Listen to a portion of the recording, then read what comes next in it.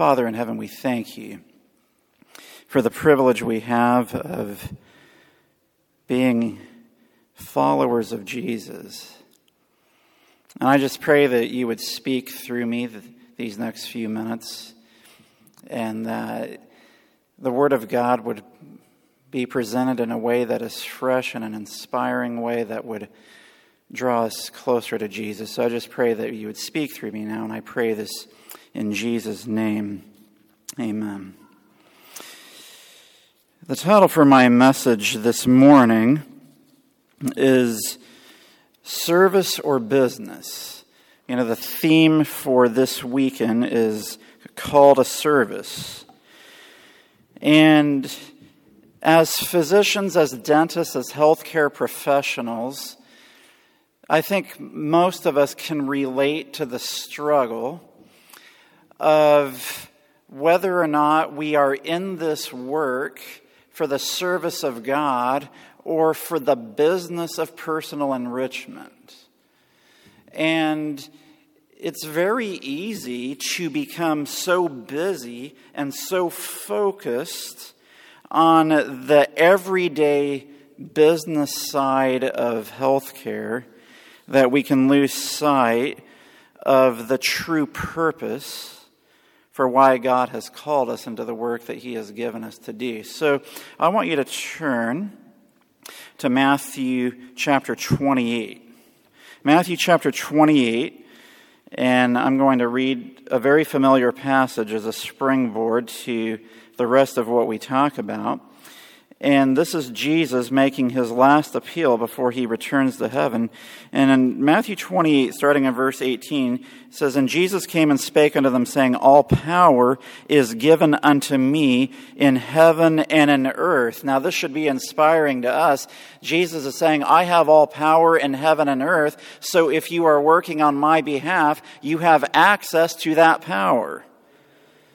And in verse 19, he says, "Go ye therefore and teach all nations." But the marginal reading says, "Go ye therefore and make disciples of all nations." Now, something historically that we've been pretty good at as Seventh-day Adventists is giving a theological construct for why you should believe the Seventh-day Adventist message. But we haven't been as good at making disciples of Jesus. Yes, people can gain a theoretical understanding of all the truths that we hold dear, but how often are we actually making disciples of all nations? Jesus says, all power is given unto me in heaven and in earth.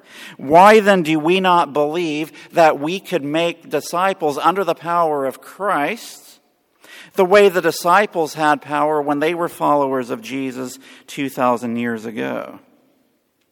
And then he goes on to say, baptizing them in the name of the Father and of the Son and of the Holy Ghost. You know, I'm thankful that Jesus encouraged us to baptize in the name of the three great powers of the Godhead in heaven. We don't need to have any confusion on that idea. And then he says in verse 20, teaching them to observe all things whatsoever I have commanded you, and lo, I am with you always, even unto the end of the world. When we really get to know Jesus as He is, and when we come to understand that all power is given to Him in heaven and in earth, and that He has given us that same power to go and make disciples and to teach them all things, sometimes I wonder what we're doing as a people. Are we really motivated to make disciples of all nations? Now I want you to go to Ephesians chapter 2. Ephesians chapter 2, and we're going to read the first few verses of this chapter. Because Ephesians chapter 2 reminds us of who we are and where we've come from and what God has done for us and how we should be inspired and motivated to give service to the Lord. Verse 1 of Ephesians 2, "And you hath He quickened," or made alive, "who were dead in trespasses and sins, wherein in time past ye walked according to the course of this world according to the prince of the power of the air, the spirit that now worketh in the children of disobedience, among whom also we all had our conversation in time past, in the lusts of our flesh, fulfilling the desires of the flesh and of the mind, and were by nature the children of wrath, even as others. So we're reminded, yes, we've all sinned and come short of the glory of God. And where have we come from? In time past, we walked according to the course of this world, according to the prince of the power of the air.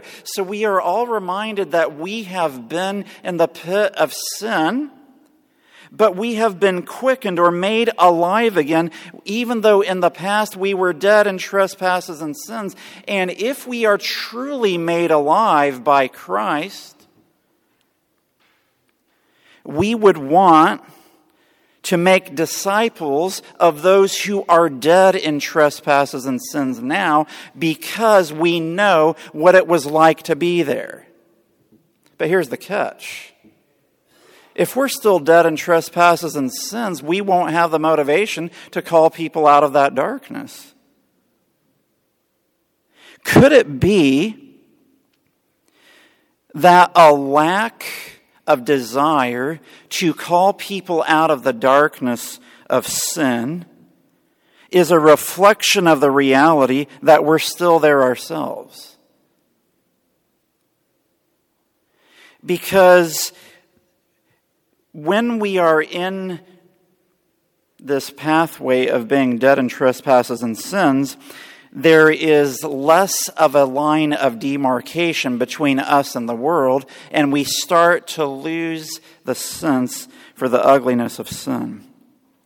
But Paul goes on, starting in verse 4, "But God, who is rich in mercy, for his great love wherewith he loved us, even when we were dead in sins, hath quickened us," or made us alive, "together with Christ. By grace are ye saved, and hath raised us up together, and made us sit together in heavenly places in Christ Jesus, that in the ages to come he might show the exceeding riches of his grace in his kindness toward us through Christ Jesus." So in the ages to come, throughout the ceaseless ages of eternity, those who have been quickened or brought out of the pit of sin, who have been saved by the grace of Christ, will be a demonstration for the exceeding riches of the grace of God and the kindness that he has showed toward us through Christ Jesus. But sometimes I wonder, especially for those of us in the health profession, and the reality is we have many friends, even of our faith, who are in the healthcare profession, who the reality is the exceeding riches that are talked about are not the exceeding riches of Christ, but the exceeding riches that we can make by being masters of business in our field. And so healthcare professionals are known for having money, and that's the honest reality. But are we known for making known to others the exceeding riches of the grace of Christ for those who are dead in trespasses and sins? And I would submit to you again that one of the reasons that we aren't sharing the exceeding riches of the grace of Christ to the lost and dying world around us is because we may not have yet been quickened from a life that is dead in sin. And so we have a knowledge of Christ, we have a knowledge of truth, but we're not submitted to Christ. And so there's a disconnect between what we profess with our lips and how we live our lives. And that's one of the reasons I believe that the Lord has raised this ministry up, to lead to a reawakening of our need for Christ completely in our lives and of the need to share that with others. Now I want you to go to Matthew 13, and this is really the heart of what I'm going to be sharing this morning. It's a simple passage. It's a passage that's well known, but in the last few months it's become alive again to me as I've reflected on how this relates to my own walk with God. Matthew chapter 13, starting in verse 44. "Again, the kingdom of heaven is like unto treasure hid in a field, the which when a man hath found, he hideth, and for joy thereof goeth, and selleth all that he hath, and buyeth that field. Here in this parable that Jesus gives, and the parable of the hidden treasure and the parable of the pearl of great price are connected with each other. In this parable of the treasure hidden in a field, this man is searching through this field and finds this treasure, and this treasure is so valuable that he is willing to sell all that he has. Now, Ellen White says in Christ Object Lessons, page 104, this parable illustrates the value of the heavenly treasure and the effort that should be made to secure it. The finder of the treasure in the field was ready to part with all that he had, ready to put forth untiring labor in order to secure the hidden riches. So the finder of heavenly treasure will count no labor too great and no sacrifice too dear in order to gain the treasures of truth. Now notice this. In the parable, the field containing the treasure represents the Holy Scripture. So this is a seeker of truth. This is someone who is searching through the Bible to find what is missing in his life. In the gospel, notice this. So the treasure represents the Holy Scripture. The field represents the Holy Scripture, and the gospel is the treasure. So the Scripture is the field that we study, but the treasure that is found in that field or in the Scripture is the gospel of Jesus Christ. The earth itself is not so interlaced with golden veins and filled with precious things as is the Word of God. Now, let's be honest with ourselves, and I think I'm speaking to many who have gone through dental school or medical school or physical therapy or some other line of schooling, that if we're honest with ourselves, we put a significant amount of effort to get through that. Did we not? And if we were to be honest with ourselves, when we look at the effort that is required to obtain the degree and then the further training that we have so that we can practice in the profession that we do, and I think all of that is good. I'm thankful for the knowledge that I've gained through that training.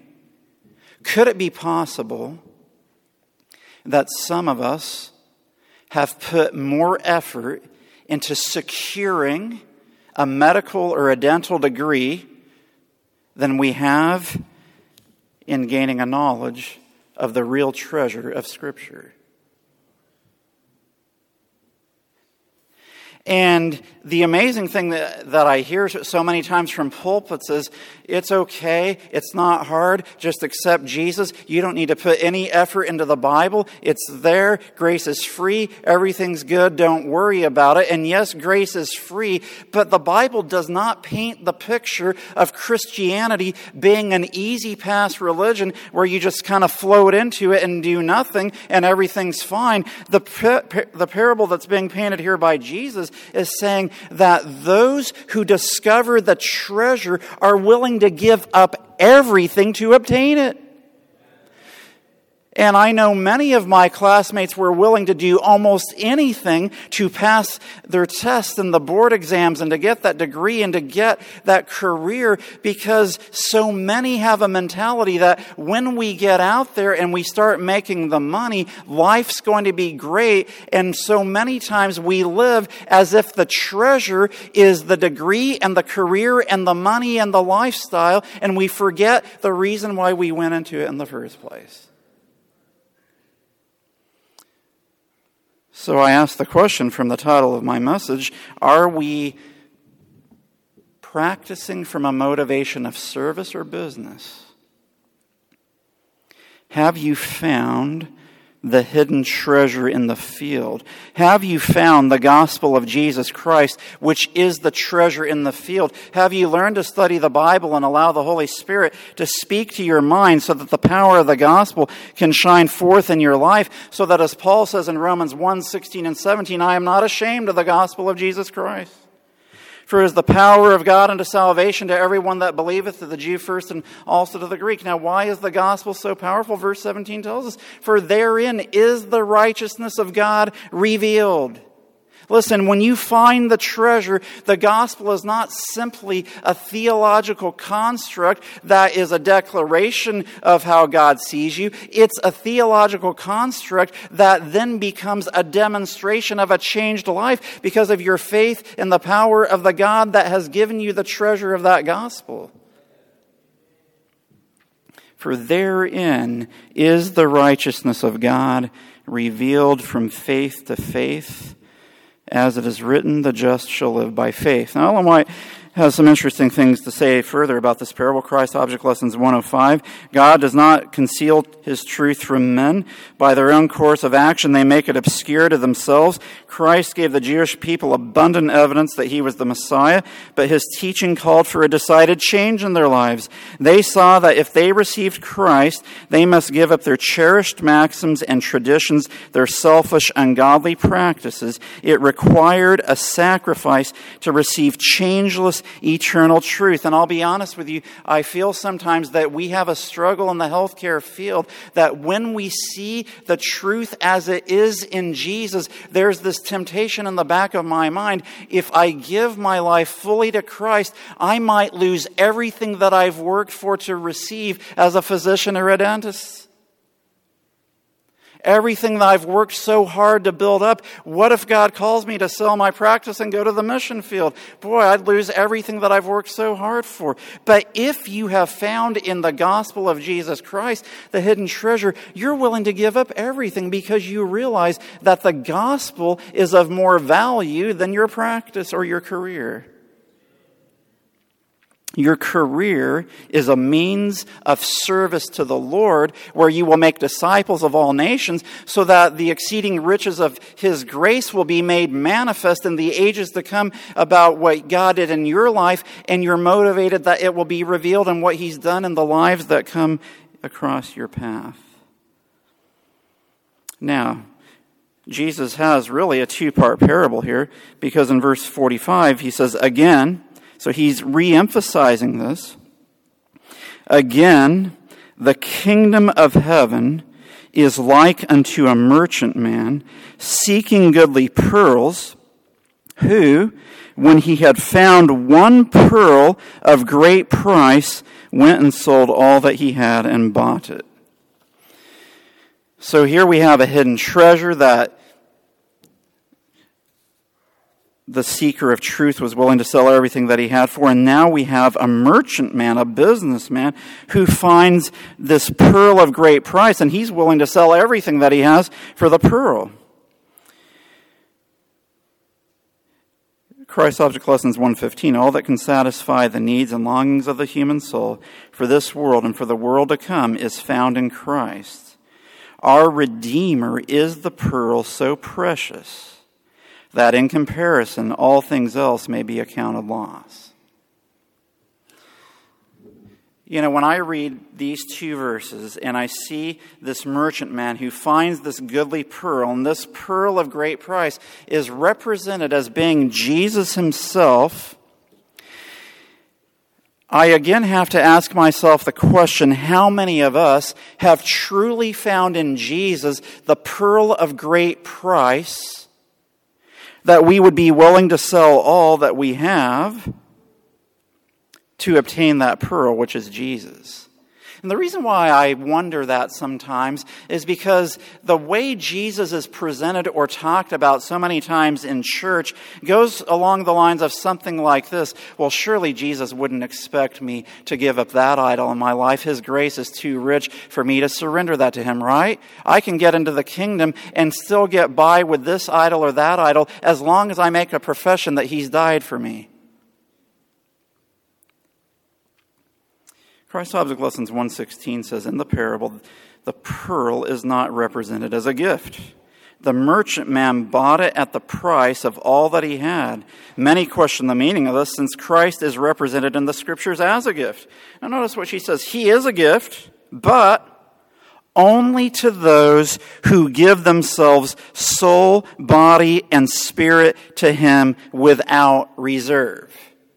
Now, I'm almost embarrassed when I hear people say, so you mean that I would have to give up this lifestyle practice, watching these things on TV, or wearing this kind of a dress, or this kind of a outfit, or this kind of entertainment? I would have to give that up to follow Jesus. And yet, I'm saying, wait a minute, how much did Jesus give up for you? Why do we ask the wrong questions? Jesus is the gift, but only to those who give themselves soul, body, and spirit to Him without reserve. And the reality is that when you see Jesus for who He is, as that pearl of great price, everything really changes. Your perspective on everything changes. The quote goes on to say, we are to give ourselves to Christ, to live a life of willing obedience to all His requirements. All that we are, all the talents and capabilities we possess are the Lord's, to be consecrated to His service. This is a call to service, friends. Everything that we have should be consecrated to Him. When we thus give ourselves wholly to Him, Christ, with all the treasures of heaven, gives Himself to us. We obtain the pearl of great price. And I'm afraid sometimes that we as Seventh-day Adventists don't really know what it's like to have the pearl, because we haven't been willing to give everything to Christ.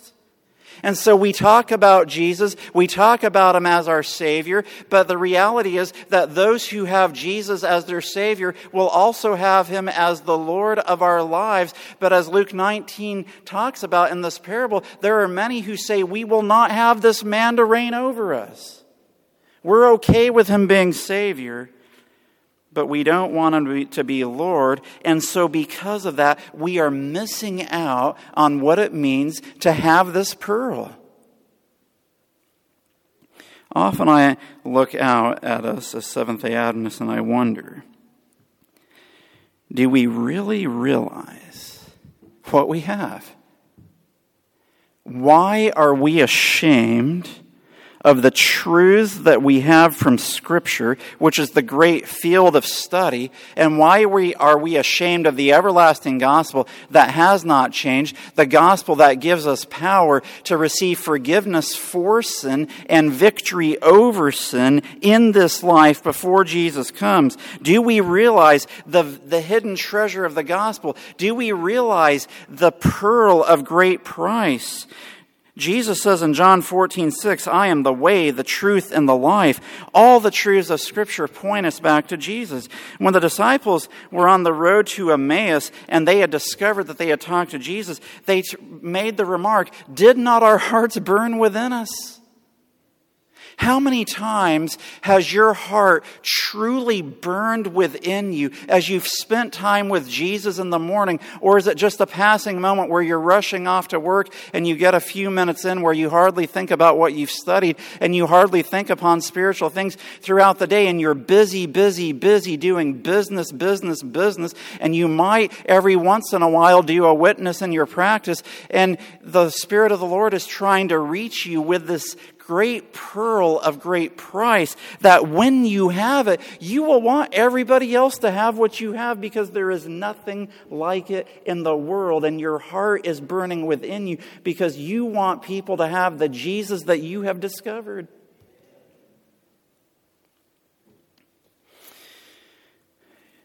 You know, I came across a story of an early Adventist pioneer by the name of Michael Czachowski. Some of you may have heard this story. He was a Polish young man who had a desire to be a worker for the Lord. And so his understanding of God was through the local church, which was the Catholic Church, so he became a priest. And he quickly, through his study of Scripture and then through his observation of the practices of the church, saw that there was need for reform. And so in the early 1800s, he set out to travel to Rome, much like Martin Luther had done in the 1500s, so that he could gain a hearing with the Pope. Since he was a priest, he had some status, and he traveled all the way down through Europe into Italy to gain an audience with the Pope because of his concern for some of the problems that he saw in the church. Well, he gets to Rome and he gains an audience with the Pope. And as he spoke in front of the Pope and some of the other bishops and cardinals, he quickly noticed that they were suppressing laughter because, in his own words later, he realized they found it to be such a rare thing to find a man of such great sincerity and earnestness in the church. And after a few weeks, after the appeal that he had made, the Pope came back with an offer for him, where he was offered a large post as a priest in Jerusalem, but he realized pretty quickly that he was being offered a good position with good pay for silence for the abuses in the church because they weren't willing to make any changes. So he turned down the position, he goes back home, and then he eventually decides to come to America, but then he lands in Canada first. He's a bookbinder to make a living, but he's trying to share Christ through his work. He falls on hard times as home burns down. This causes him to move into the state of Ohio, in the town of Findlay, Ohio. And during his time there were a series of tent meetings being held by an elder Cornell. You know, I hope that we never lose our sense of purpose for evangelism as a church. So many times I hear people say, oh, evangelism is outdated and we need to make our message contemporary. But let me tell you something. The prophetic message that God has given us is still going to win hearts today. It's the message that will resound until the end of time. And this gentleman, Michael Chakowski, was converted by the meetings that he heard, and he became a Seventh-day Adventist. Well, he had a burden for getting this message to as many people as he could. Now, this gentleman, Michael Chakowski, was a very talented man. He spoke 7 languages. Now, I'll have to say that's pretty impressive because sometimes I run into people that can barely speak English. And we're almost proud of it, and it's not something to be proud of. Now, I'm speaking to a crowd that probably does a little bit better.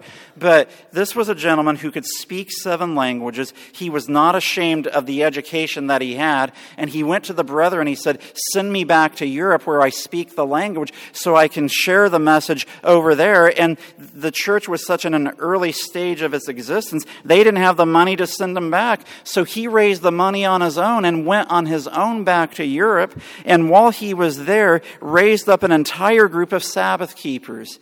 He wasn't worried about whether or not I'll have insurance and benefits and things of that nature. No, he had found the pearl of great price. He had found the hidden treasure in the field, and he wanted to share this treasure and this pearl with as many as he could.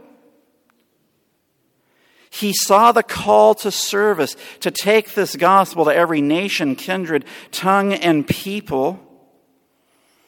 And he answered the call to service. You know, in my own life and in my own personal story, I really came to an awakening when I came out here to California to medical school to Loma Linda. And shortly before 9/11, the Lord really started working on my heart. And I'd gone to a camp meeting where I'd heard some very powerful messages where the preaching of the Word really stirred my heart. And I had read through some Spirit of Prophecy books before. In fact, I had already read through the entire Conflict of the Ages series by the time I was in 5th grade in grade school. So, and I'm thankful for my parents for that because they encouraged me as I read through those books. And as I would hear my friends and classmates in school make fun and belittle the writings of the Spirit of Prophecy, I would ask them, well, have you read her writings? And no, they hadn't. They had just heard caricatures of her writing. But I had read her for myself, so I knew that the Spirit of God was speaking through her. But as I came into my own as an adult, and as my heart started burning within me to have a greater understanding of truth and of knowledge and to know Jesus for myself, I remember between the summer of my 1st and 2nd year of med school, I read through the Great Controversy in about 2.5 weeks. Then I started reading through the testimonies again, and then amazingly for me personally, right after that, 9/11 happened, and I was convinced Jesus is at the door. In fact, I was talking to Steve Waterbrook about this last night. I was convinced when we were talking about our plans for the future, we were starting second year of medical school, I was convinced that we wouldn't necessarily even graduate because the world was in such a state of unrest after that event. And I honestly can't believe in a way that we're still here 17 years later. But ever since that time, not that I've been a perfect example of a call to service, I've had a burning desire to share the truth as it is in Jesus and to share Jesus, who is the truth, to as many as I can. So shortly after that, GYC started. Then we were part of the starting of Advent Hope in Loma Linda. After my time in Loma Linda came to an end, I had the privilege of going to Trinidad for 2 years as a missionary, and that was just a wonderful experience of gaining a further understanding of how to share Jesus in a different culture. And I've been back in Tennessee for the last 6.5 years. But I look at the church today, and I think if we're paying attention, we do have to realize that we are a church in crisis. And there is a difference in philosophy over what gospel should be shared, how it should be shared, and the Jesus that should be shared. And there are some in the church today who want to share a Jesus that is divorced from the truth of the Jesus of Scripture, because Jesus is the way, the truth, and the life. And if Jesus is separated from the truth of Scripture, he's not really the Jesus of Scripture. And the gospel that doesn't really have the power of the gospel to change our lives is not really the gospel of Scripture, but it's a false gospel. And because of that reality, and I'll just be frank here, because of this misunderstanding of the gospel, there's been the lack of gaining the true pearl of great price, and it's led to a division in the church where, if we're honest with ourselves, we have two versions of Adventism under one administrative structure. And so we can talk about mission and sharing the gospel, but what gospel are we committed to uniting together to share if we can't even agree on what the gospel is? How is the gospel going to go to every nation and kindred and tongue and people where one gospel is saying, love God and do as you please, and the other gospel is saying, God has given us all power in heaven and earth so that we can have assurance of forgiveness and a belief in victory, and it can be a reality in the here and the now so that we can be witnesses for Him. Where is the hunger in the church today, the way the pioneers in our church had that hunger, the spirit that they had to study truth and to share truth and to be like Jesus and to share Jesus? Now, you may be saying, yeah, I like what you just said, but I want to make this personal. How many of you have really and truly found in Scripture and in the gospel the hidden treasure in the field? Or is it something that you kind of run by for 5 minutes every day, and then you kind of reassure yourselves because you're going to a good church once a week and you're putting a nice check in the tithe envelope, and you figure that will suffice for now, even though you're not really digging for the hidden treasure? How many of you have really and truly found in Jesus the pearl of great price? Now, we can all put on a good front when we come here to Amen. We can all look like good Seventh-day Adventists. But you know, deep down in your heart, if Jesus really is that pearl. And I don't know if He is for you or not. I pray that He is. But you know if you have given up everything for Jesus or if you haven't. I'm going to read Christ Object Lessons 1:18. There are some who seem to be always seeking for the heavenly pearl, but they do not make an entire surrender of their wrong habits.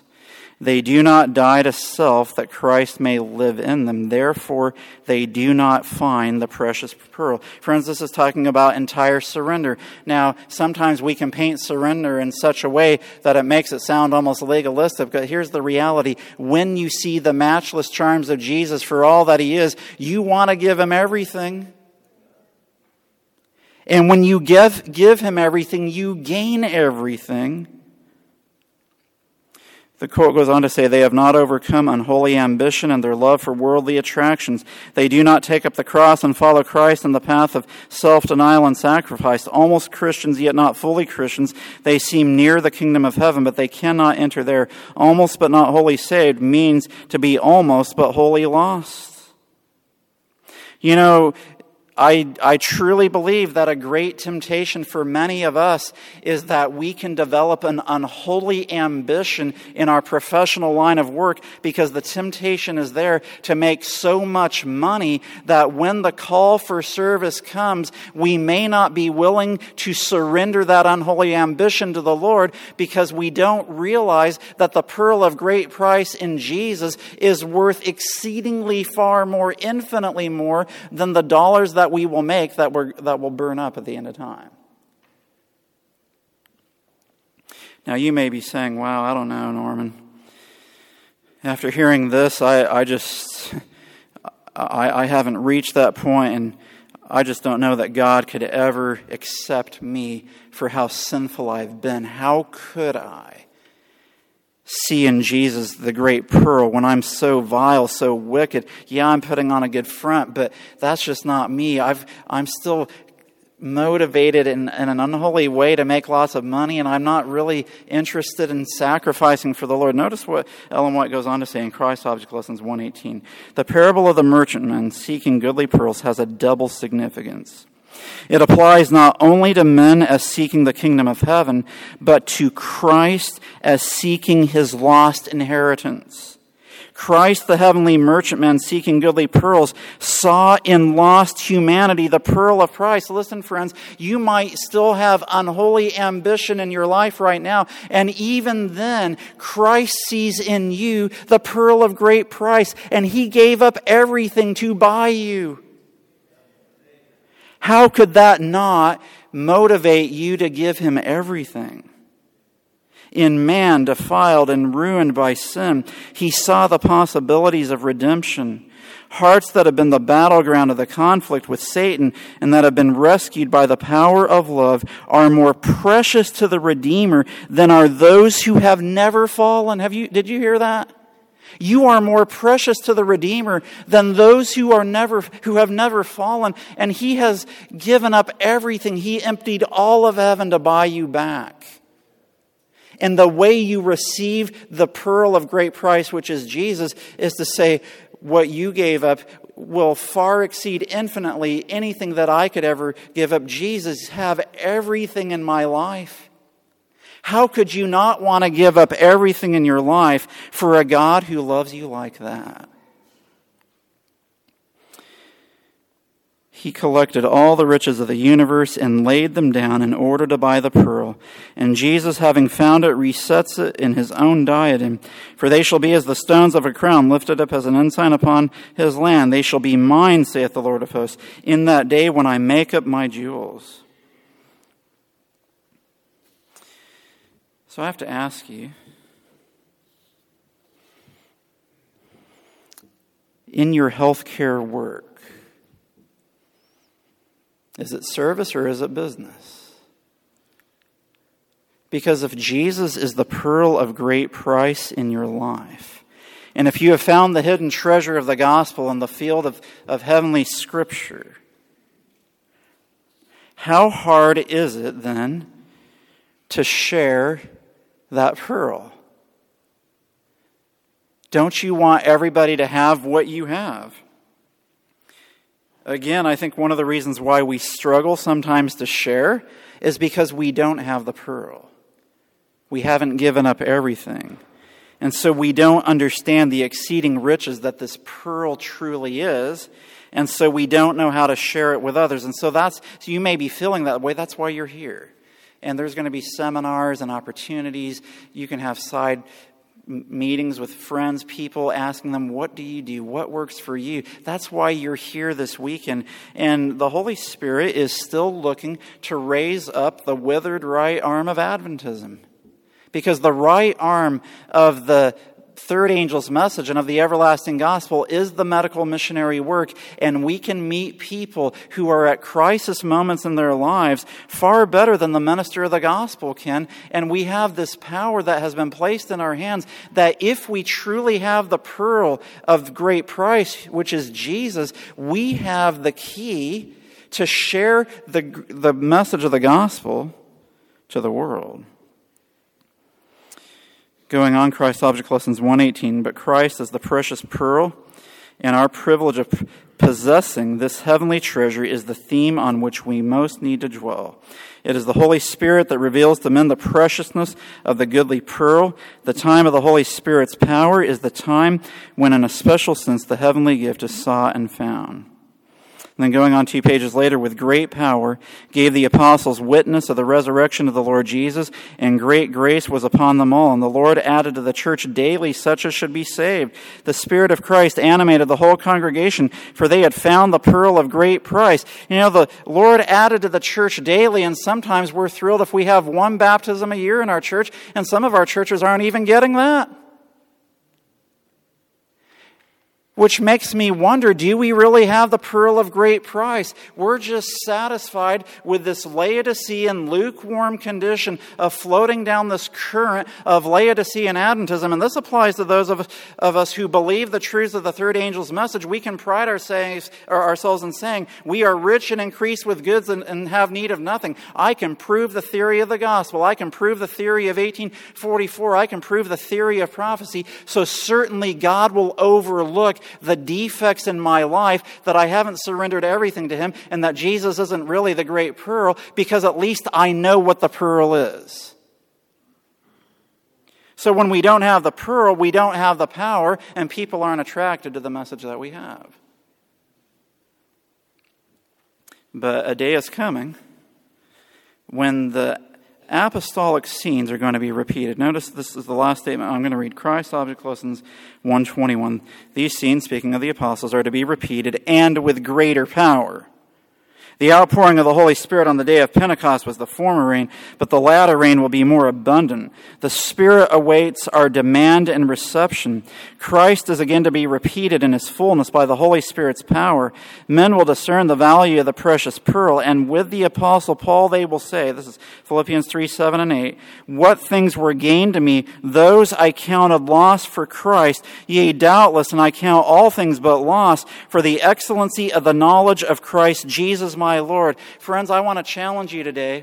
There needs to be a reform in our thinking as healthcare professionals. So many times we're willing to serve the Lord as long as it doesn't mean the loss of position, prestige, money, influence, or power.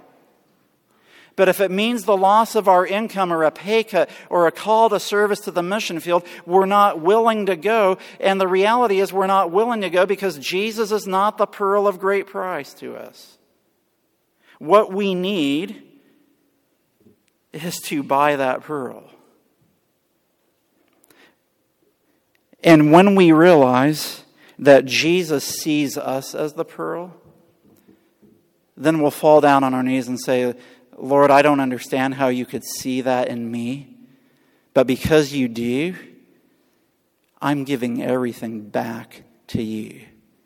Lord, forgive me for thinking such selfish thoughts of, surely you wouldn't want me to change my life and to surrender certain habits that I know are unhealthy for me, or the things that I watch, or the things that I eat, or the entertainment that I partake of, or whatever it is, or the attitudes that I have towards people that think differently than me, whatever it may be. Lord, I want the pearl. You are the pearl. I give you everything. And if there's something in my life that I'm hanging on to. Help me be made willing to give that to you so that I can receive the pearl, not just for my benefit, but for the benefit of my patients who see me every day, so that I'm not seeing each patient that comes through as another number that will add to a certain number of work RVUs that will add to my paycheck for the month, and I'm hardly thinking about souls that could be gained for the kingdom. Lord, help me to reorder my motivation so that I'm not in this practice for business, but for service. So that I can be part of the right arm that the Lord is going to use, so that someday soon there are going to be souls added to the church daily. Now, I'm not going to make an appeal to have everyone come forward, but I am going to make an appeal, and it is this. You've heard the message today, and you realize that in order to have Jesus, who is the pearl, Jesus needs to have everything in your life. And you're saying, Lord, this hit me between the eyes today. I came out here to have a nice time, see some friends, hear some meetings. But I wasn't really thinking about this with respect to call to service, that you're asking for everything in my life. And Lord, I, humanly speaking, don't want to give up my way of thinking about my practice and how I do things. But I realize that what you have to offer is a lot better than what I have. So help me to be willing to be made willing. And if there's something in your life or in your practice that you want to change so that you can have the pearl of great price, I'm going to invite you to stand. Doesn't have to be everyone, but I'm going to invite you to stand. And we're going to have a prayer that the Lord will give us the strength to have that pearl. So let's pray. Father in heaven, thank you for sending the Holy Spirit to be with us this morning. Lord, I need this message as much as anyone. Lord, please help us to see in Jesus, in all of his glory, hanging on the cross, the King of the universe, who is our personal Savior, who emptied heaven and gave everything so that he could buy us back. Lord, may we experience Galatians 2:20, where we are crucified with Christ, so that we can have that pearl. So whatever it may be in our life and our practice, whatever it is, may we surrender it fully to you, so that you will truly be that pearl, and that our patients, our co-workers, our family, our friends will see that we have found in Jesus the pearl of great price. And may this experience lead to the hastening of the coming of Jesus, I pray, in Jesus' name. Amen. This media was brought to you by Audioverse, a website dedicated to spreading God's Word through free sermon audio and much more. If you would like to know more about Audioverse, or if you would like to listen to more sermons, please visit www.audioverse.org.